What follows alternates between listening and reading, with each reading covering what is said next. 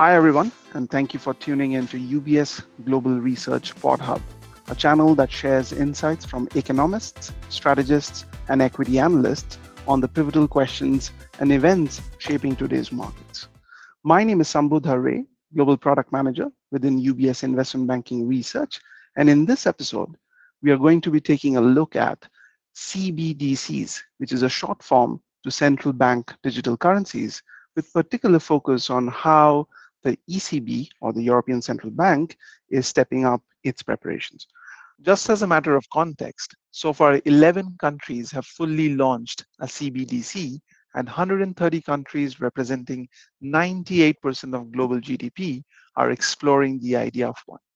But does these numbers overstate the actual level of enthusiasm on digital currencies? To address this topic, I'm joined today by Reinhard Kluse, UBS's Chief Economist for Europe. Reinhard, hi.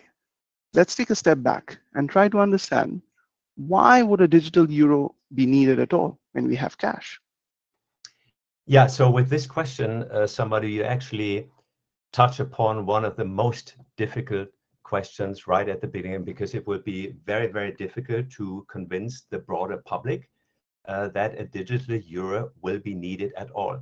As you will figure out in just a second, the arguments in favor of a digital euro are actually quite abstract, at least to many people, at least to the non-economists. So making the case will be an uphill struggle for the ECB and other central banks. Within the grand scheme of things, the ECB, with its digital euro project, is now preparing for the future where the role of cash will decline further, and one day cash might diminish and disappear altogether.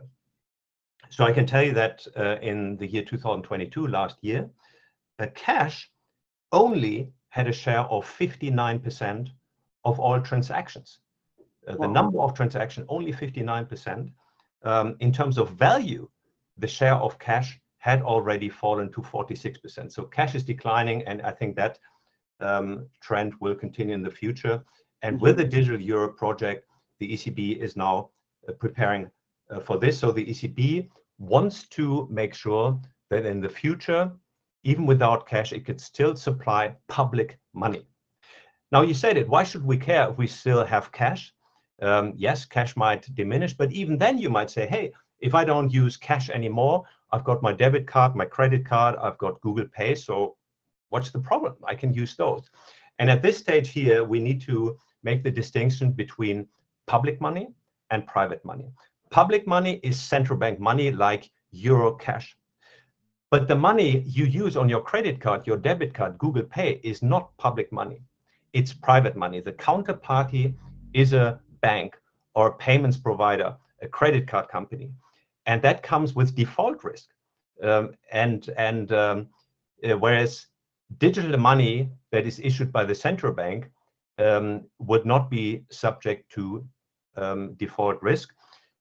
So in this context, there is a qualitative difference between a digital euro and other forms of digital money.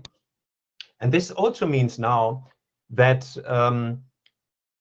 as cash is declining and we use private digital money more and more, the ECB sees a risk that it will lose control over the issuance of money, and also that its impact, its influence, its ability to steer the economy through monetary policy is diminishing, because the ECB and other central banks fear that private payments providers, including and also cryptocurrencies, that they will play a bigger role in the economy, and with that undermine the effectiveness of monetary policy and also the overall influence of the central bank in the economy. So preserving access to public money amid declining cash usage is very important as a driver of the digital euro project, and then preserving monetary policy autonomy amid the growing influence of private payment providers. And then also the ECB wants to provide a user-friendly form of digital money And some people say it also would like to gain optionality in terms of future monetary policy implementation, although this is not probably the main argument for the ECB right now. Interesting. All right. I mean, that's a good overview in terms of why this is needed. Let's stick to the example of ECB. So tell us, where do we stand right now on digital euros specifically? So the ECB has done a lot of work on the digital euro over the last 5 years, and it is expected this month to give the green light for a 3-year so-called realization phase. And in this realization phase, it will develop and test the technical and business requirements needed for a digital euro. And then at the end of this realization phase, presumably in late 2026 or 2027, the ECB could then decide whether or not to actually launch a digital euro a few years later, a step that would then have major implications for the financial sector, payment services, and monetary policy. At the moment, we see a good degree of enthusiasm at the ECB and also the European Commission, because the EU will be heavily involved in this. So good degree of enthusiasm at the ECB and the European Commission. And therefore, I think they have a tendency to move ahead. But the risk and challenges around the digital euro are very meaningful. We have very meaningful criticism of the project. So one of the conclusions we drew is that at the end of this 3-year realization phase, one of the options for the ECB might be not to go ahead right away, but reassess the case for a digital euro every 2 to 3 years, and then perhaps give the green light one day in the more distant future. Fascinating stuff. You already kind of alluded to it, but surely I want to explore more on that. This doesn't come without its set of challenges, right? So could you highlight a few potential risks of CBDCs in the context of digital euro that the audience should be aware of? So the skeptics worry in particular about the negative implications for credit conditions and financial stability. This sounds very abstract, but one of the key concerns is that, for example, if you decide to get to purchase some digital euros, you will do this with the money in your bank account. So you will swap your bank account partly into digital euro.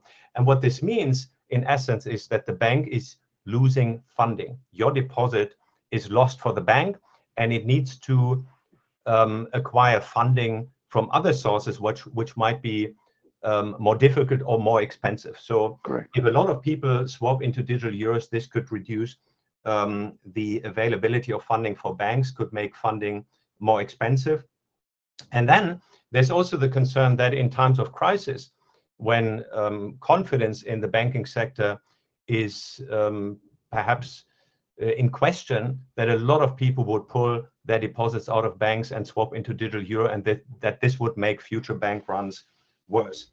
And then a big question is whether the broader public would actually accept a digital euro.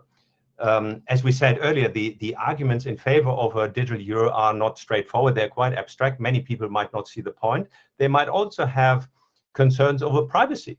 You really want to share your transactions with the state. And the central bank, of course, here is an agent of the state. We can already see that activists and fringe groups, also conspiracy theorists, will target the digital euro project and other CBD projects. So making the case for the digital euro in light of the broader, in the eyes of the broader public will not be easy. Then the skeptics also say that the benefits for monetary policy will actually be very limited. So overall, the skeptics believe that the cost-benefit ratio of a digital euro is quite unconvincing, that the project is not worth all the effort and money that will go into it. Interesting. That's quite interesting. Okay. In that context, so help us paint this picture in terms of how would a digital euro look like when it finally gets introduced to the market? Yeah, the digital euro, first of all, would be a retail CBDC. It would be geared to support retail transaction of limited value.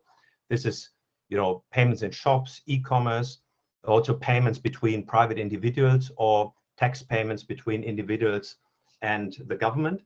It would not be geared towards accommodating very large financial flows between financial institutions or between large corporations. These large transactions would be a wholesale CBDC, not a retail CBDC. The digital euro would complement cash. It would not replace it, so very important. It would have legal tender status. That means all merchants would have to accept the digital euro. And then the offering of the digital euro. Here, the ECB would apply a division of labor between itself and the commercial banks. What that means is that the ECB itself would control issuance and settlement, so all the accounting in the background, if you wish, whereas the commercial banks would perform all the customer-facing tasks. And that also means that if you want a digital euro account, you will not go to the ECB to ask what, you go to your own bank who will do the job. The ECB cannot handle all these sort of account transactions for hundreds of millions of people in the Eurozone. And then to limit deposit losses for banks and potential risk for financial stability, the ECB would apply a two-tier structure. And with that, they would eventually limit the amounts of digital euro you can hold. In tier 1, this would be basic amount of digital euro, perhaps up to 3,000 or 3,500. You could hold this. They would pay 0 interest rate. But then there would be a tier 2 where you would hold higher amounts, not unlimited, but higher amount, let's say up to 20,000 euros or so. And on that, you would have to pay a negative interest. So you would be charged an interest rate. That sounds perhaps anti-intuitive, but the idea here is the ECB would want to set a disincentive for you to hold large amounts of digital euro, which would then mean a loss of deposits for the central bank. So all combined, it's quite clear the ECB will move ahead this month to give the green light to the realization phase, but making the case that the digital euro will be needed will actually be an uphill struggle. So we say, also because the risks and the challenges will have to be taken seriously, we do not believe that the eventual introduction of a digital euro is a foregone conclusion right away. We think that at the end of the realization phase in 2026 or 27, the ECB could also take the decision not to introduce the digital euro, but reassess on an ongoing basis every 2 to 3 years or so, and then perhaps introduce a digital euro one day in the more distant future. That was quite insightful. One thing for sure is that the topic will continue to gain relevance over the course of the next few years. So we'll keep exploring and evolving as we get more information. Thank you for visiting the UBS Research Pod Hub. That was an introduction of central bank digital currencies and an overview on the future of digital euro. With me, Sambudha Ray and Reinhard Klus at UBS. Tune in again for more investment insights. Thank you very much. This content has been prepared by UBS AG, its subsidiaries and/or affiliates, and is purely informational in nature. It is not investment research and does not contain an investment recommendation, nor investment or professional advice. It is not an offer or solicitation to engage in any investment activity, and you should seek your own financial, tax, and legal advice before engaging in any such activity. UBS has no responsibility to you in relation to this content and has no regard to your personal circumstances or investment objectives, and receiving it does not imply any form of client relationship with UBS for any legal, regulatory, or tax purpose. This content is not intended for distribution into any jurisdiction where to do so would be contrary to law or regulation. UBS does not accept any liability over the content of such material or reliance upon any information contained herein. The views and opinions expressed by any guest speaker or third party are not those of UBS. Accordingly, UBS does not accept any liability over any such views and opinions expressed by such persons. This content is the valuable intellectual property of UBS, and UBS specifically prohibits the redistribution of it in whole or in part without its prior written permission. Copyright UBS 2023. The key symbol and UBS are among the registered and unregistered trademarks of UBS. All rights reserved.